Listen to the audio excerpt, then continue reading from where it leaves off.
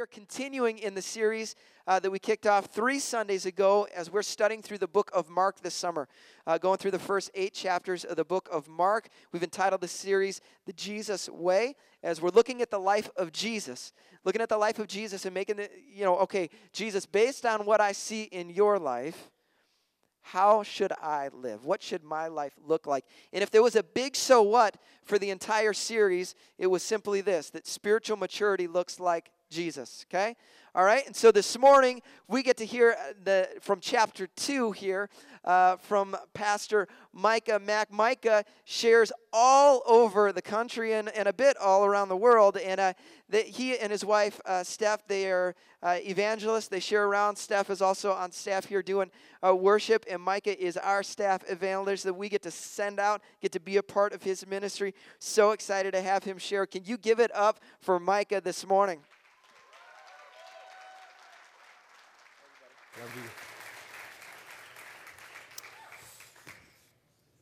Well, it's an honor to be home for a change, and we were just in Oklahoma this last week, and home is here for us. We live in Eagan, Minnesota, for those of you who don't know, and we're doing 9 weeks in a row, pretty much, of summer camp, everywhere from Oklahoma to Canada. We'll be on the East Coast. Is there any East Coast people in here?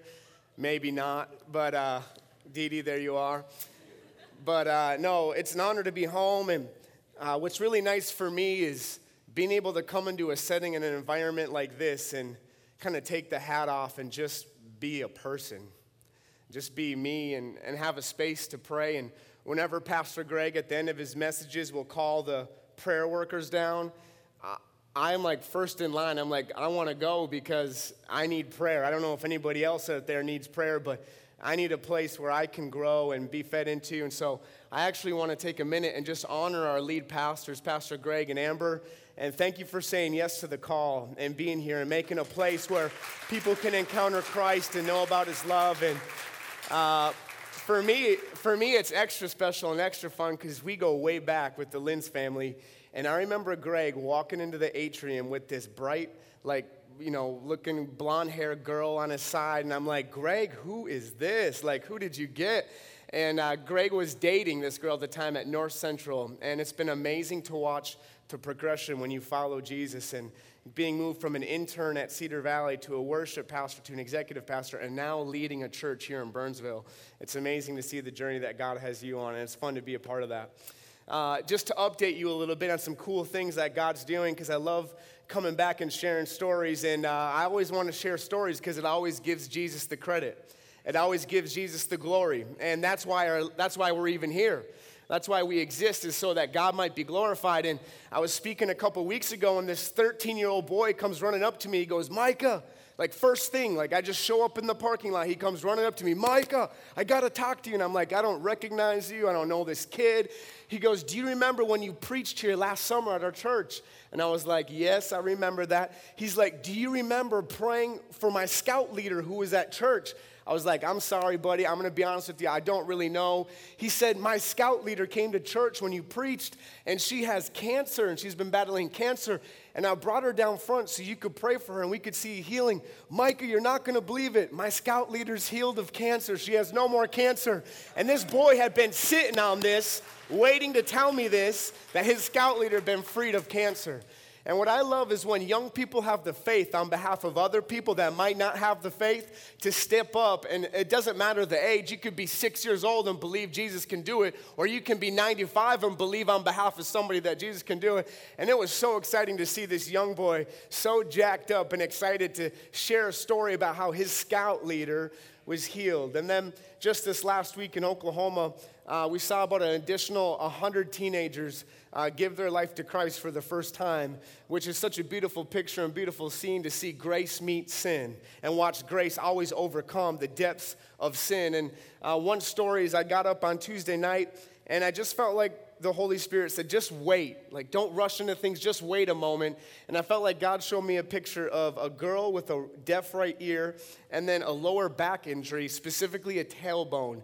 And when you step out in faith, you never know what's going to happen or what the results will be. But how many of you know when God prompts us, we're not called to be responsible for the outcomes of faith. We're just called to have faith in a really big God. Leave the outcomes up to him and leave the responses up to him. And so I just kind of took a step of faith. I told the kids, there's about 1,000 students and leaders there, just said, hey, pray with me for these people. And a teenage girl and her youth pastor find me the next day. I'm driving around in a golf cart, and this girl has tears in her eyes, and she goes, Micah, I'm a gymnast. I love gymnastics, but I haven't been able to do gymnastics ever since I had an accident. I had a really bad accident where I messed up my back. I've been in pain every single day with a messed up back from my gymnast injury. And she said, this is the first time I've been without pain for consecutive days. God's healed my back. The youth pastor is there to verify it. And then I get a video on Friday when we get back from camp, and it's a youth pastor with about a 50-year-old woman, and he holds a cell phone up in front of her, and this woman says, I was in a car accident in November, and she said, when you mentioned there was someone with a lower back injury, and she said, and then you got really specific that it was a tailbone, she said, my tailbone has been messed up since November, since the car accident. I don't recall the last time where I haven't had pain. She said, I was out doing activities with the kids. I fell on my tailbone and realized I had no pain whatsoever. She said, I've been pain-free of my tailbone. God healed me of my tailbone injury. So awesome to see what God's going to do. And so I don't know about you, but I share that to build faith. The reason why we share stories around here and testimonies, why? Because we overcome by what Jesus did for us, and we overcome by the stories that God does in us. And when we share those, it activates faith. And so there's a lot of discouraging news out there, but why not share the news that God's doing, right? Why not share the things he's doing inside of humans and how much he loves us? I have a question for you to kind of get things started. Anybody in here ever screw up before? Like you messed up?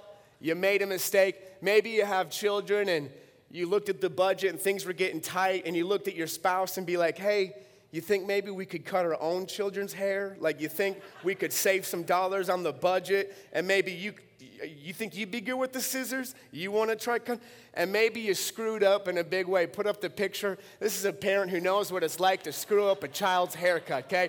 You thought you'd save some dollars, but you just screwed up. You know what I'm saying? Or maybe you're like me. This is a true story. This is really raw, y'all, really vulnerable. Steph and I were dating, and I gave her just a small little peck, right? Just a small little peck and gave her a little kiss.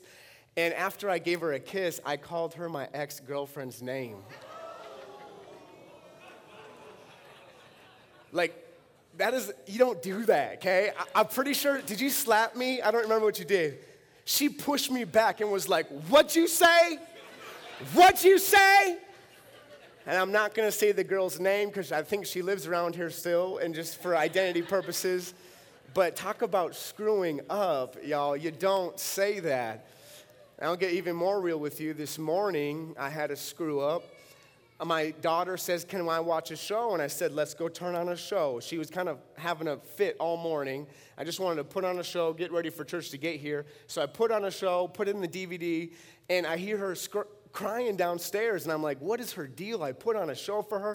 She comes up and goes, Daddy, you need to start the show for me. You need to start it. Well, supposedly I didn't start it, and I'm thinking to myself, I started it, I saw it play, so I go downstairs, but I don't go all the way in the room, and I hear the volume on the TV loud enough to hear characters in the Disney movie talking. So I'm like, it started. So I look at her and I go, Everly, it started. Go sit down and watch the show. Well, she keeps crying. She comes back up, throws a fit. I said, Everly, you have two choices.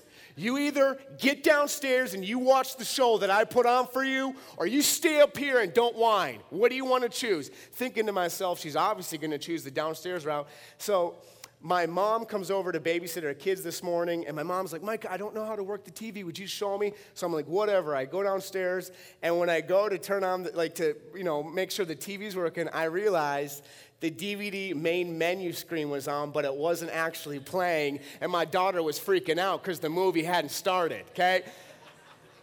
So it was on me, and I screwed up. But want to know what one of the most beautiful pictures is? One of the most beautiful pictures, literally, and y'all will be able to resonate with this, maybe some of you, is when you know you screwed up and you know you messed up, but when you encounter a grace that runs deeper than your screw up, and it releases you. It frees you. And I don't know about you and where you are in the room and where you walked in today, but for me, I've probably screwed up more than I've actually done the right thing. And when I was at my worst, when I was in my worst moment as a young boy, not having a dad in the home, watching him leave from a different woman, walking through an affair, trying to be the oldest in my house was shaky, walking on shaky grounds. I didn't need somebody criticizing me because I was already in my lowest moment. I need somebody that could carry me. I need a safe place. I needed a place to process in a worse moment. And then God provided a family for me by the name of the Roush family who live in Burnsville. They literally adopted me. I do quotations because they didn't fill out the paperwork.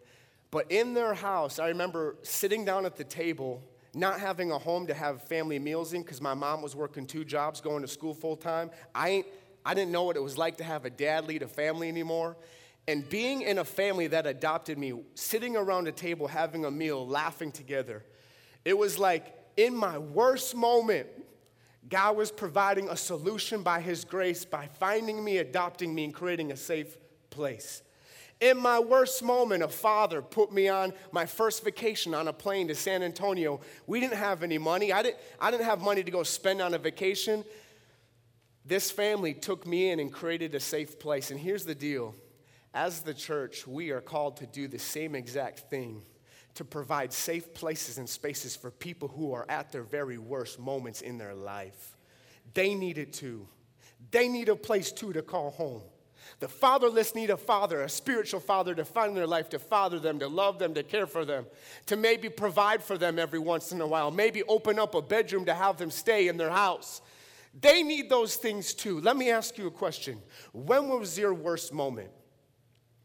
When was your lowest of lows? When was your bottomless pit? When was your rock bottom? When was your worst of the worst? And now when you think about that, let me ask you another question. What did you need in those moments? What did you need most in those moments of your brokenness, in those moments of things that maybe you didn't choose, but maybe they sort of chose you? And moments where maybe you did choose and you chose the wrong thing and you jacked up your family or you messed up your home. What did you need in your lowest of lows? What happens when the purest grace and love of Jesus meets in the lowest of lows? One of the most beautiful pictures is when grace collides with sin, and watch grace overcome sin every single time. Grace takes the pressure off of you. Grace releases the condemnation and the things that spin in your mind off of you. Grace allows you to be free. It allows you to see clearly again. In the worst of the worst and the lows of the lows, where do you go? You can do one of two things as a church in the room today. We can either criticize those or we can carry those, but you can't do both. We can be carriers or we can be criticizers.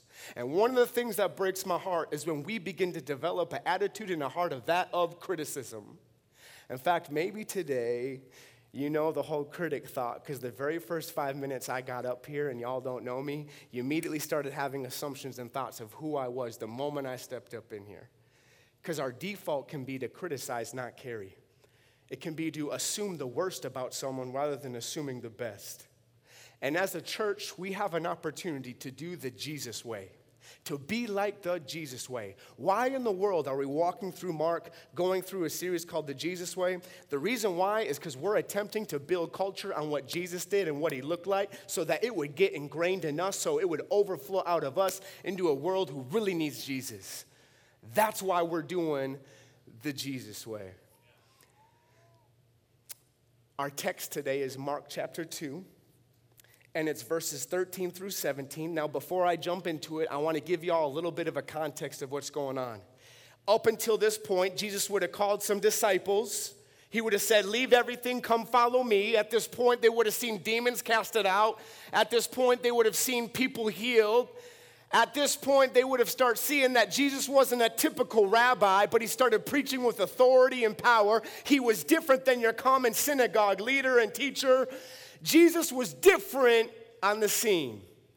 And then in Mark chapter 2, there's some 4 friends who have a friend who can't walk, he's lame, he's on a mat. They carry his friend into Jesus, but the crowd was surrounding the house, he couldn't get in. So the friends got creative, because how many of y'all know when you're desperate, creativity gets to be at an all-time high? They were desperate for a friend, maybe not the friend so much for himself. They cut a hole through the roof, they lower the man down in front of Jesus, and rather than Jesus healing the man, like what the friends thought, Jesus looks at the man and says, "Your sins are forgiven." And the guys who brought the dude in on the mat through the roof must have been thinking the first thing they were going to see was a healing. The first thing that Jesus does isn't a healing. The first thing Jesus does is he demonstrates his authority to forgive sins. So he says, "Hey, son, you laying on the mat, by the way, all y'all who just lowered this dude through the mat, high five, boom, boom, boom, boom. Y'all faith just messed me up. But son, your sins are forgiven." Know what it was demonstrating? That Jesus has the authority to forgive sins. The house was packed. He ends up getting healed, takes his mat, but y'all know what happens next? What happens next is you see Jesus has the authority to forgive sins, and then in verses 13 through 17, where we're going today, you see whose sins he came to forgive. You see who he came to forgive. It says in verse 13 in Mark chapter 2, I'm going to read 13 through 17 and we'll get right into it. It says, "Once again, Jesus went out beside the lake." By the way, this is in Matthew, Mark, and Luke. It's in 3 Gospels. And Luke and Matthew make it seem like right after the miracle, Jesus leaves the packed house, and in verse 13, goes out by the lake. Why would he do that? Because more room to teach to the crowds, more room to preach to people. By the way, the message Jesus came to preach was repent, be saved. Someone's different here. The kingdom of God has come. The kingdom of God is here. Jesus didn't come to do the same religious customs. Jesus came to bring about a new covenant and a new way of leading. And so it says Jesus went out beside the lake, and it said a large crowd came to him, and it says he began to teach them. In verse 14, as he walked along, he saw Levi, son of Alphaeus, sitting at the tax collector's booth. "Follow me." It was a command, Jesus told him, and Levi got up and followed him. Verse 15, when Jesus was having dinner at Levi's house, many tax collectors and sinners were eating with him and his disciples, for there were many who followed him. Verse 16, when the teachers of the law, who were Pharisees, saw him eating with the sinners and tax collectors, they asked his disciples, "Why does he eat with tax collectors?" In 17, and verse 17, on hearing this, Jesus said to them, "It is not the healthy who need a doctor, but the sick. And I have not come to call the righteous, but I have come to call sinners." If you're taking notes today, your first point is this: Jesus saw you at your worst and still wanted you. He saw you at your worst, and he still wanted you. This is powerful. Jesus has crowds among them. There's a lot of people walking with Jesus, leaves a whole house full of people. Now he's walking by the lake. And then in verse 14, like only Jesus can do, it says, as he walked along, he saw Levi, meaning out of a crowd of people that were following him, he's teaching to, he noticed one. He noticed the individual. And Levi, being a tax collector, probably didn't post up right by Capernaum where he was. He probably was out a little bit where there was a walkway where many people traveled because he would collect taxes from people. In Mark 1 earlier, it says Jesus would not stay in the city, but he'd stay in lonely places because he wanted to get away from the crowd. Could it be that this was not the first time Jesus saw Levi, but could it be when Jesus was out in lonely places and spaces, Jesus noticed Levi then? But among the crowd, in verse 14, it says, Jesus saw Levi, goes up to him amongst the crowd of people, looks at the guy right in the eye, and doesn't give a suggestion. He gives a command, and he says, "Follow me." Here's why this is really powerful. I need to set this up for you. You need to understand what this whole concept of tax collectors meant and the tax system meant. Tax guys was set up by the Roman government. Jews hated Romans. They didn't like them. Jews wanted their own territory. They wanted their own country. Romans were messing up with their territory and their things. And so tax collectors were like this. The Roman government would be like, hey, so here's what we're going to do. We're going to set up tax franchises, kind of like Chick-fil-A, where you can buy a franchise, start one, and y'all, life is good, right? But the Roman government says, hey, we're going to set up tax franchises. Whoever pays us the most money, whoever bids the highest, y'all get the tax franchise, and here's the deal. You can be the owner of this little tax booth, but we need to get our cut. And they would decide what that cut was. But once we get our cut, y'all can keep however much else comes in. So here's the deal. To be a tax collector was a really lucrative business idea. Because here's how it works. Check, perfect, cool. $3,000, yep, boom, we just hit the Roman government. That's all they need. They get their cut. Now let's go after the people and get ours. Let's go get our cut. And here's how the Roman government had it. They had two types of tax collectors. They had the first type, which was called a gabbai, G-A-B-B-A-I. Here's what they were. These were like legit fixed-rate tax collectors. They would collect tax like your estate tax, your property tax, your income tax. These guys would do like normal business at a fixed rate. The Jewish people, when they'd approach a gabbai, would be like, hey, gabbai, they'd call them by name, give them their tax. But then there was a different kind of tax collector called the Mokhes tax collector, M-O-K-H-E-S. These tax collectors would find everything and anything to tax you on your donkeys, tax you on how many wheels you had passing through, tax you on income tax, export tax. They would find ways to manipulate, control you, and do damage to you. In fact, tax collectors were not allowed inside the synagogues where people would go to gather to meet and teach. They were not allowed to associate with people. It says that a tax collector was that of worse of a murderer. They were classified with murderers. You want to know why? Because how many families on a normal, typical day would walk by and go, oh, great, we're going to run into Levi. And last time we ran into Levi, he threatened to abuse my kids. Last time we ran into Levi, he threatened to abuse me. And I guess we just got to give him the money. They would take advantage. They would control. They would manipulate. These tax collectors had no self-worth. And what we know about this tax collector right here in the story is Levi was a Jew. He wasn't a Roman, which means he grew up just like all the other people that he grew up with. He grew up in a Jewish home, would have studied the Torah, would have maybe been in training for a rabbi. And here's what happened. Jewish people saw tax collectors as traitors. Oh, you're going to do that? You're going to sell your soul to work for the Roman government and abuse us? You're a traitor. You ain't one of us anymore. And tax collectors would care only about themselves, would care only about the money that they get. And the kind of tax collector that Levi was is he was a Mokhes. And you want to know how they'd run? It was like a mafia. They'd had the big dude, the big guy who had a big wealthy house up on top of the hill on the Galilean side to get away from the people. And all these little tax collector booths and these tax collectors would take their earnings and give some to the big mafia head. It was literally like a gang. It was like a mafia. And Levi is sitting there. Do you know what the narrative of Levi's life is? Is how he's not one of them anymore. How he's a traitor. How he's jacked up. How he's messed up. How he's a sinner. Excommunicated from society in a lonely spot, and the only crew he gets to roll with is a bunch of people like him, which are prostitutes, drunkards, sinners, people who are on the outskirts of society. The narrative of his life has always been shame, greedy, doesn't give a rip about people, probably's lost all concept and ideas of humanity. And the very fact that Jesus, it says he saw Levi, this is a powerful statement because rabbis never, ever, ever asked a tax collector to follow him. You want to know why? Because on the career of a rabbi, it would stain their resume. It looked horrible. Anytime a tax collector would try to follow a rabbi would do all things necessary to get them off their track record and off them from following him. Jesus was scandalous enough. This is how crazy an idea this is. Jesus saw Levi in his worst, saw him how he treated people, saw him in his worst dealings, and Jesus pursued Levi and said, follow me. Follow me. That is grace colliding with sin for the very first time. And by the way, do you realize that for a tax collector to leave everything was a way bigger deal than a fisherman leaving everything? Here's why. A fisherman that left everything to follow Jesus, they can go back and fish because there's always fish. A tax collector to leave everything, he ain't getting his tax collecting franchise back. He literally left everything. John 2 says that Jesus knows what's in the heart of every single man, which means this. When Jesus approached the tax collector, he saw a guy so broken that just desperately wanted someone to notice him. He never met a love so pure, a love so right.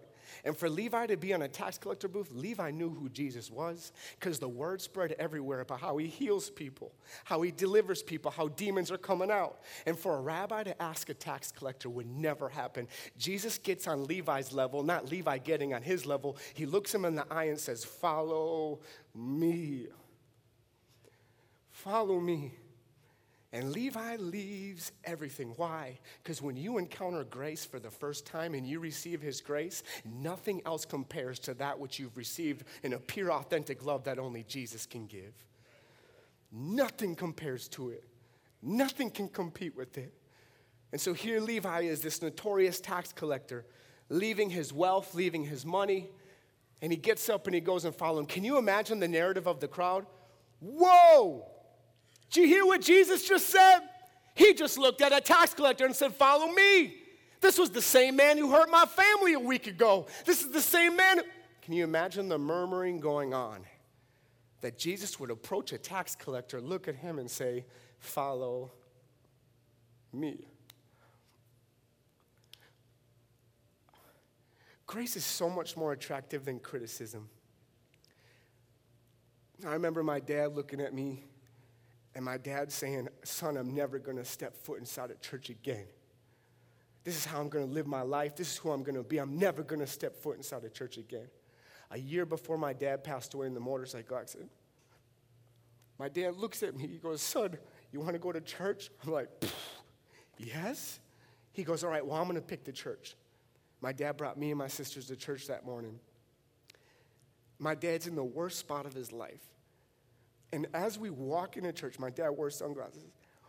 We get in the church parking lot, my dad starts to begin crying. We get in the service, worship is starting. He's in his seat, weeping. My dad has a whole line list of a past. And then the pastor gets up. He says, "We were going to start a new series today, but I felt like last night I could not shake what I'm about to preach this morning." And what he preached was a list of sins that my dad had committed. It was like the sermon was for my dad. Listen to me. Jesus saw you at your worst and still wanted you. He still wanted you. The father that kind of adopted me and took me into his house, he bought me my first car. I ain't have no money to buy a car. I was 17 years old, bought me a car. Well, the car kind of blew up. And so I bring it back like, "Hey, it's smoking like crazy, radiator fried, messed up the engine." And then he bought me a second car. And the second car he buys me, I'm driving home from Normandale College, and I put a CD in for 1 second. CDs are these little discs. It has a little hole in the middle. You put it in, and it plays music.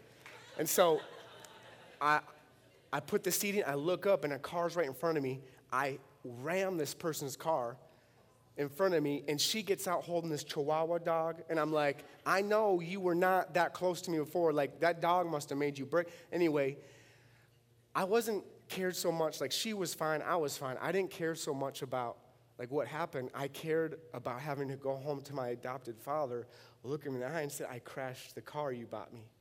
Because what I was used to receiving was backlash and whiplash for how dumb I was and stupid I was. I was shaking when I was driving the car. The front end was bashed in. I pull up into the driveway. I'm taking kind of the walk of shame, my head down. I go up to the door. I knock on the door. Sure enough, he's the one that answers it. And when he opens up the door, I just say, "I'm so sorry." And in the driveway, he looks at the car. He sees me. He puts out his arms like this. He says, "Come here, son." Puts his arms around me. Said, "I don't care about the car. I care about you. I care about you." At my worst, feeling a love so unconditional, so worried about the possession of losing something, that our Father in heaven actually cares way more about you than he does than the screw-ups you've made or being at your worst. Jesus saw you at your worst, yet he still wanted you. Look at the narrative of Scripture. A murderer named Paul on the road to Damascus. Boom! Saul, why are you persecuting me? Love meets Paul. Paul transformed. A woman caught in adultery, thrown at the feet of Jesus, people ready to stone her. Rather than Jesus condemning her, Jesus sets her free and says, where are your convictors? Where are your condemners? I don't see anymore. Yeah, neither do I. Go and be free. Which, by the way, you know how dope Jesus is? Setting a woman free who deserves stoning according to the law. Do you realize in the book of Quran that the same issue is issued for a woman to be stoned if she's caught in adultery like that? The only grace in the Quran is this, is if you're pregnant, you can go through your pregnancy, give birth to the baby, and the minute you give birth to the baby, you can stone the woman for her sin. The fact that Jesus shows up and forgives her of her sin is mind-blowing to Muslims, that grace can exist like that. It's the narrative of Scripture when grace collides with a sinner. Just moments before, Jesus has the authority to forgive sins. Now you're looking at whose sins he's forgiving. Now he came to demonstrate and model what he came to do and why he came. It's the narrative of Scripture. You see, Jesus not only saw you at your worst and still wanted you, but point number 2 is Jesus came to revive all. He came to revive all. This is so dope. I love this next. By the way, if I'm saying dope and some of you are like, what's dope? Is that marijuana? Is that drugs? Dope is just a slang word for like, get ready. This is awesome. Like, I love this. This is really good. So when you hear me say dope, it's not drugs, okay? It's just a word that people use to describe something cool. So I want to be conscious of people like, I don't understand why you keep saying that. Verse 15. This is so cool. There, that's probably better. It says, verse 15, while Jesus was having dinner at Levi's house, many tax collectors and sinners were eating with him and his disciples. By the way, first time Mark ever uses the word disciples. Thanks, bro. First time Mark ever uses the word disciples. Disciples mean learner. It says, while Jesus was having dinner at Levi's house, and many tax collectors and sinners were eating with him and his disciples, for there were many who followed him. You know what's so cool? Is in Mark 1, when Jesus looked at his disciples, he said, follow me, and I'm going to teach you what it's like to fish for people. And the very first demonstration and learning lesson the disciples get is in a house full of thugs. It's a house full of nobodies and sinners, prostitutes, tax collectors. Jesus came to revive all. He came to revive all. What happens when a person is met at their very worst and encounters grace? They can't help but get everybody on their turf to come to hear about what Jesus has done in them. When a sinner meets Christ and the unconditional love of Christ, they're some of the best evangelists in reaching people and reaching their friends. Because it's real, it's raw. It's not some church lingo, but they don't know how to describe it other than my family needs to know about it, my friends need to know about it, and Levi throws a party for Jesus to honor him for what he did for his life. It's this big banquet, the house is crowded. Probably got some Nicki Minaj playing up in the house, because they're sinners, they don't know. They got some music going, and by the way, Jesus, in Eastern culture, they get it, but in Western culture, we don't get it. In Eastern culture, when people would sit down and have a meal together, it meant this: we're at peace. There's no beef here. Like, there's nothing wrong here. We're all good. We're in this together. And by the way, when they would eat a meal, I love this. If you ever want to have fun with a Bible meal with your kids, just pull out like some cushions and lay down on your side like you're laying on the beach, because that's how they would eat a meal. Here's all these thugs laying on their sides, eating a meal together. Do you realize what is happening right here in this text? A revival is literally breaking out in the middle of Galilee. A revival is breaking out in Galilee. These are the people that can't step foot inside of a church. These are the people that aren't welcome to sit in rows just like you. These are the people that know they're screw-ups. They know they've messed up. They know they're not good. And by the way, Judaism and the religion of the Jewish faith was all about keeping the law and attaining to the rules that they put. But these Pharisees came and added additional laws that put burdens on the people. In other words, they took what God intended and made it something it never was meant to be about. And Jesus came to describe a different way, a new way, a way that would attract people that nobody else wanted. Do you understand this?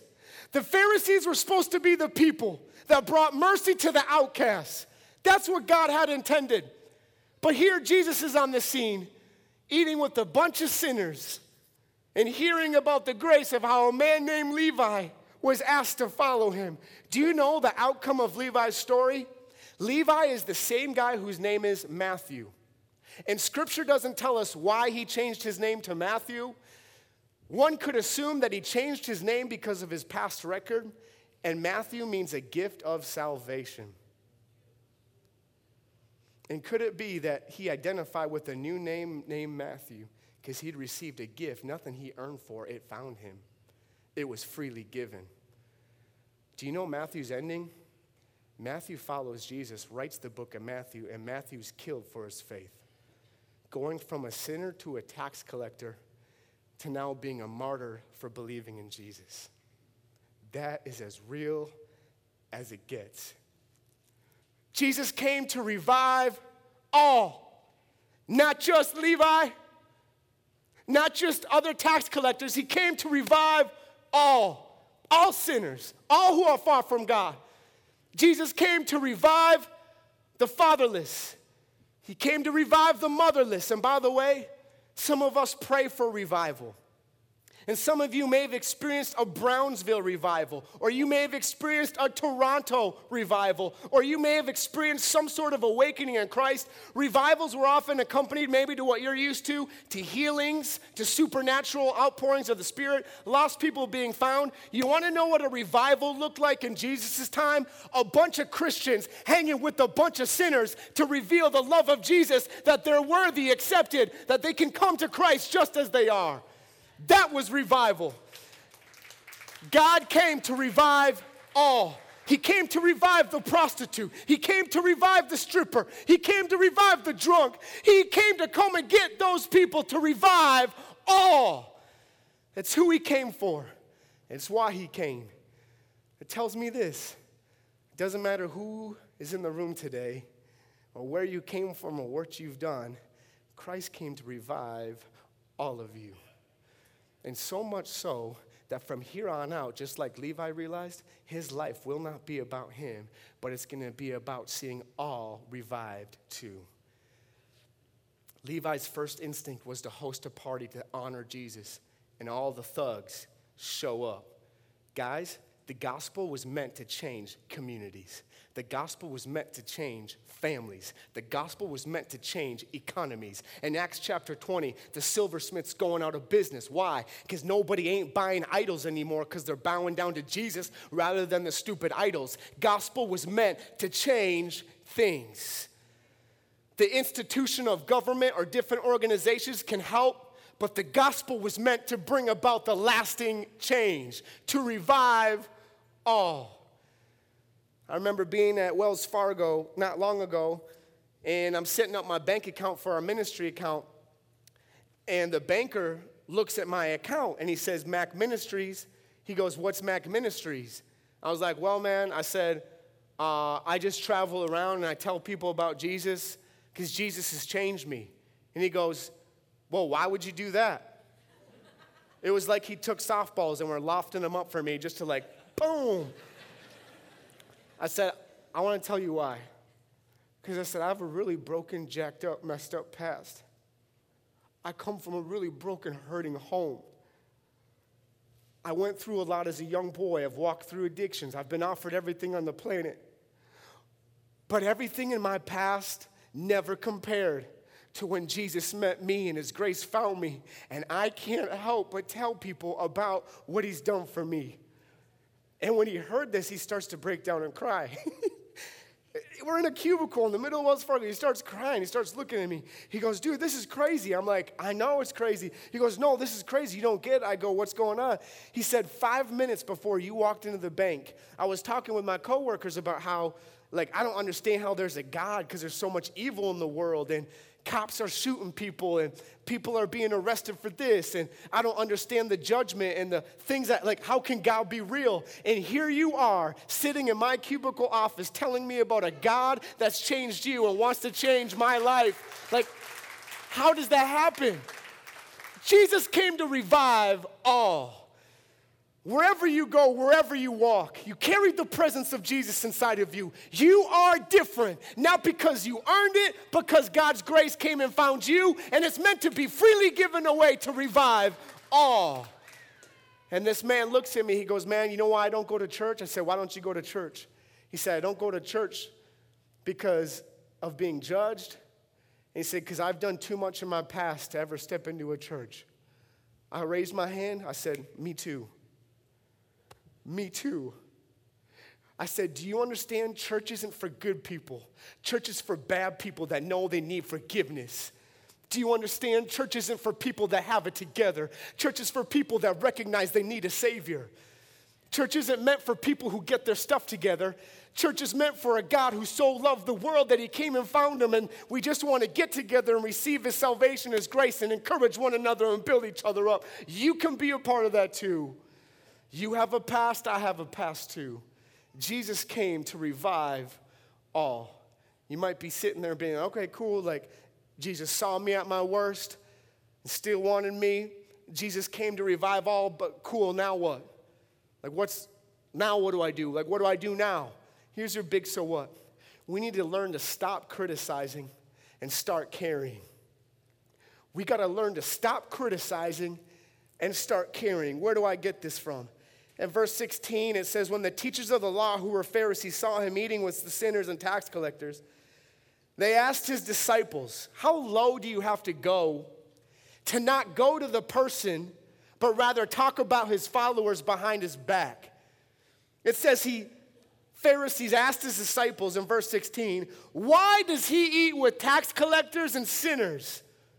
Why does your follower, why does your rabbi, why in the world does he eat with tax collectors and sinners? By the way, some of you in church long enough may have heard sermons titled, Friend of Sinners.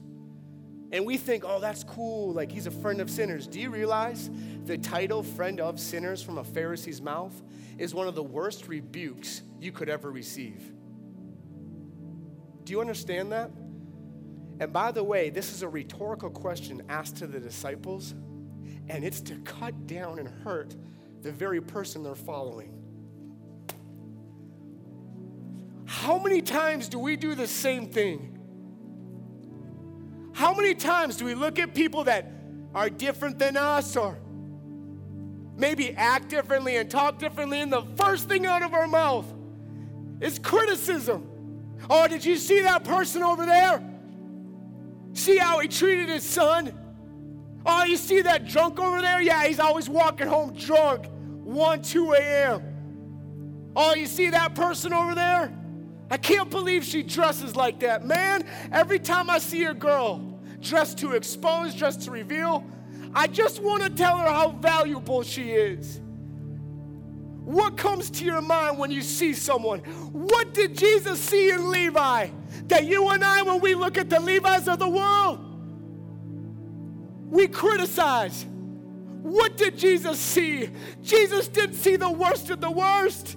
He saw a future child in him, because Jesus gave every person the right to become a child of God. So who are we?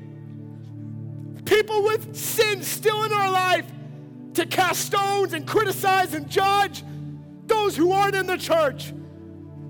God, help us and forgive us for letting criticizing being our response and our attitude to those who don't know any better. Help us. Forgive us. The narrative has got to change for the people of God. When was the last time you ate with someone different than you? When was the last time you were at peace with someone who offended you? I got this picture when I was praying about a month and a half ago, and I was praying with Greg and the staff, and I saw this picture, and it was this. Jesus told the disciples that you are called to fish for people. And by the way, don't worry about it, because I'm going to show you how to do it. I ain't just going to challenge you. I'm going to show you, model it for you. And their first class demonstration is in a house full of men who didn't belong with Jesus.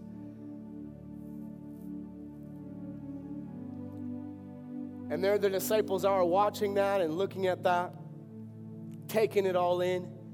And then the Pharisees throw a curse word, calling Jesus a friend of sinners. And Jesus is sitting there, listens to it. And by the way, do you notice? The Pharisees weren't inside the house. They were outside the house.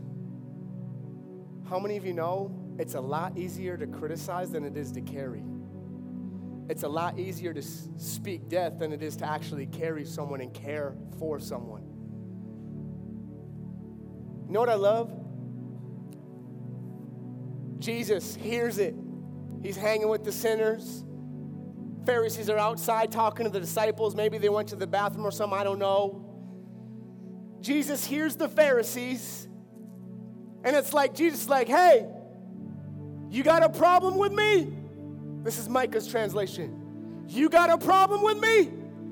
Don't go to my followers. Say it to my face. You got a problem with this picture right here? Well, let me tell you something, Pharisees. And he goes right back at them. Jesus doesn't hold nothing. He says this, it's not the healthy who need a doctor. In other words, you don't think you need a savior. You think you're good, but you're not. You think you're righteous, but your righteousness is nothing. You think you need a doctor. The healthy who need a doctor, but the sick, I've not come to call the righteous, but I've called to come sinners. In other words, what Jesus was saying, he's saying, these are my people right here. This is who I came for. This is my tribe. These are my people. This is who I'm going to carry. I walk this earth to go and get the lost and bring them back in relationship with my Father. They're worthy. You say they aren't, but they are. You say they're outcasts, but they're not to me. You see him as a drunk, but they're not to me. You see him as a prostitute, but they're not to me.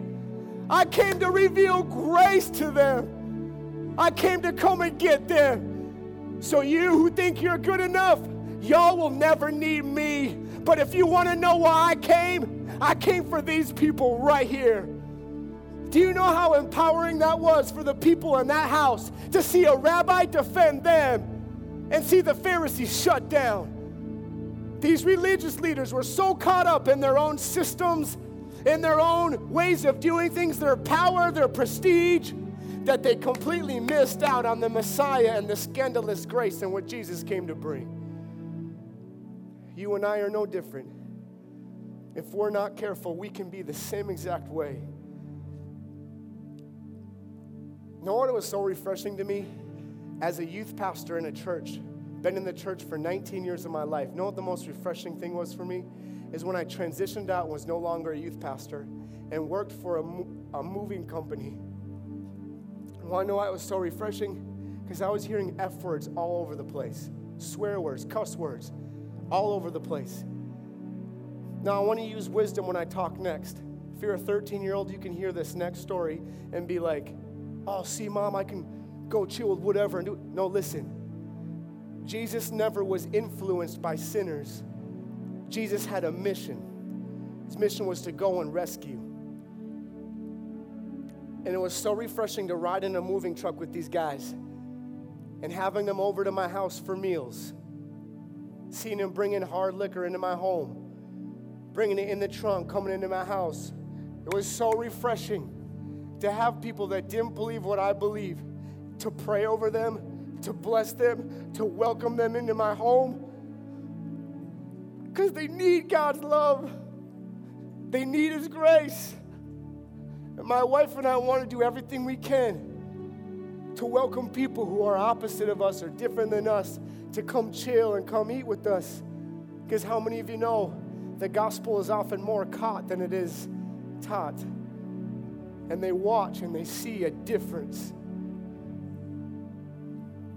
I want to label maybe some characteristics of what you can find in criticizers versus carriers. Here's some characteristics of those that criticize. One is they care about rules over people. They protect their rules or ideology over noticing a person. They're always thinking of themselves first. They want things their way. They're always pointing out the sin in others and never themselves. They're always noticing everybody else's junk but never theirs. They make themselves feel better by noticing how much worse someone else is in comparison to them. They're afraid of losing power and control. They want to protect themselves and their agenda. It's really easy for them to point out how sinful people are. Here's another one that marks criticizers, is they will never share their faith with anybody else. They'll never share their faith with anybody else. They want the best seats in the house to feel noticed and powerful. They always want to be first. They value comfort over faith. They put demands on others but not themselves. They aren't generous and never look for ways to give. Now here's characteristics of a carrier. Characteristics of a carrier is this.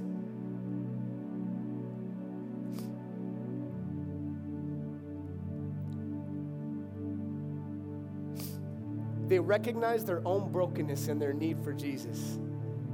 They recognize how sinful they are and how much they need grace and Jesus to save them. They look for ways to be a giver and not a taker. They can't wait to be generous. They walk into a room and say, "There you are," and not, "Here I am." There are people who pray for others. They are Jesus-centered and others first. They walk in step with the Spirit. They're quick to forgive because of how much they've been forgiven. And they do not look at outward appearances of people, but they see every person worthy of the grace of Jesus. Characteristics of a criticizer versus the characteristics of a carrier. You know what I love about this scripture passage in Mark chapter 2? We see a model of what Jesus came to do, and we see a model of what the Pharisees' agenda were. In Mark chapter 2, it says this. It says, they gathered in such large numbers that there was no room left in the house, not even outside the door, and he preached the word to them. This is the model that Christ gave us. Some men came bringing to him a paralyzed man carried by 4 of them. Carriers. This is the heart of a carrier, not a criticizer. This is what it looks like to start carrying someone. Since they could not get him to Jesus because of the crowd, they made an opening in the roof above Jesus by digging through it and then lowered the mat that was lying on. When Jesus saw their faith, when Jesus saw the faith of a carriers, when Jesus saw the faith not of criticizers but of carriers, he said to the paralyzed man, "Son, your sins are forgiven."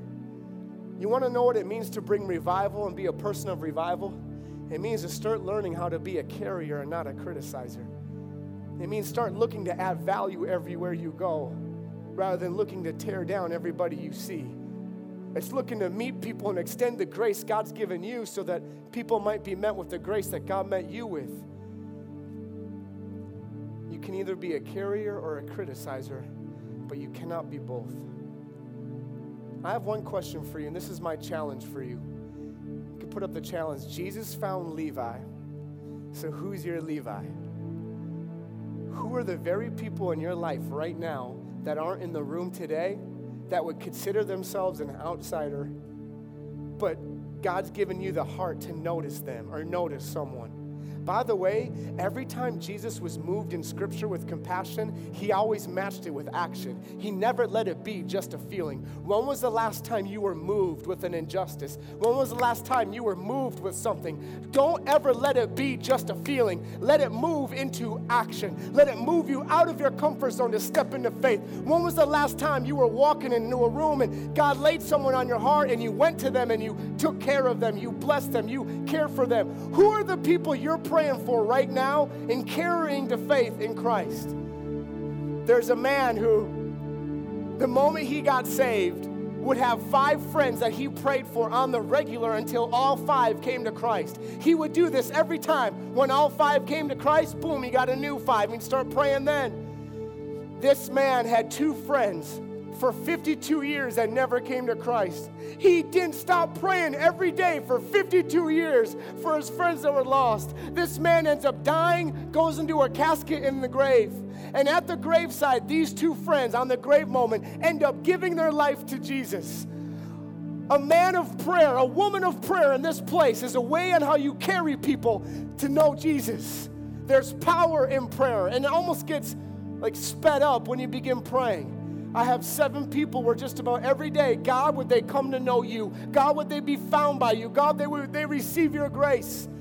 God expedites the process of lost people being found because it's his heart. And I want to end by saying this. Jesus never walked in the ways of a critic. He always walked in the ways of a carrier. And when Jesus saw the man on the mat being brought in, it moved him so much because the very reason why Jesus came was to carry and take the sins of the world on him. He knew what it meant to carry our junk. He knew what it meant to be defiled, rejected. He knew what it meant to be lonely, to be spit on, to be called a friend of sinners. These same 4 guys looked a whole lot like Jesus because Jesus' whole purpose was to carry the weight and the sin that you and I bear so that we could be free. That's the gospel. It's what he came to do. It's when grace meets sin, sin's got to bow. It's got to go. And so wherever you are today, I want to lead you to one of 2 spots. One, I want to lead you to a point where God's heart can begin to break your heart again, where you begin getting on track with why he came. Can you imagine getting to heaven someday and you're standing before God and he looks at you and he says, I never knew you. Depart from me, I never knew. Yeah, but Jesus, I went to church every Sunday.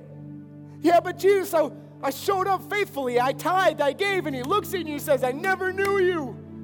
How can we go our whole entire life not having anybody that we believe for, that we pray for, that we see come to know Christ? Man, I hope when we enter heaven someday, there's a whole shipload of people, a boatload of people that are found by Jesus because we chose to be carriers and not criticizers. God, free us from us. Free us from us.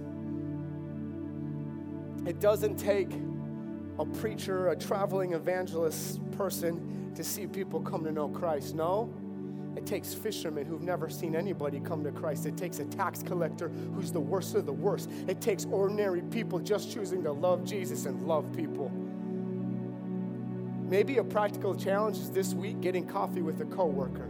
Jesus came to revive all. Revive your workplace. Revive your basketball team. He came to revive your home. He came to revive all. What if instead of seeing people how we see them, we saw them how Jesus saw them and started carrying them in a way that was Christ-honoring and Christ-loving? The city of Burnsville is going to look different because of a bunch of people at Zoe Church who desires to bring life and not death into the homes and hearts and community that are right here.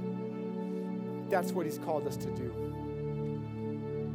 I'm going to have the prayer team come on up. You guys can bow your heads, close your eyes. I'm just going to ask a few questions. Maybe you're here this morning and you feel a lot like Levi, not worthy, not enough, feeling lost in your own sin or your own darkness, feeling lost in your own worst moment. And what you need more than anything else is not someone telling you how you messed up, but what you need is a heavenly Father who has his arms opened up wide saying, come here, son, come here, daughter, receive my grace, receive my love. If you're here this morning, I want to give an opportunity for you to respond to his grace and respond to his love, respond to his forgiveness. If that's you, I just want you to put up your hand wherever you are, saying, hey, yeah, I want to come back. Hey, I want to give my life to Christ. I want to receive his forgiveness. Cool. Awesome. Jesus, I thank you for how you saw us at our worst and yet you still chose us. God, how you came to revive all. Lord, I pray this wouldn't be an inspirational, feel-good message. I pray it'd be a heart transformational repentance. God, forgive me God, help me to be on board with who you came for, with why you came. God, help me to love my neighborhood, to love my friends, our co-workers. God, I thank you for your validation and your approval to be giving us the right to become a child of God. We thank you, Jesus.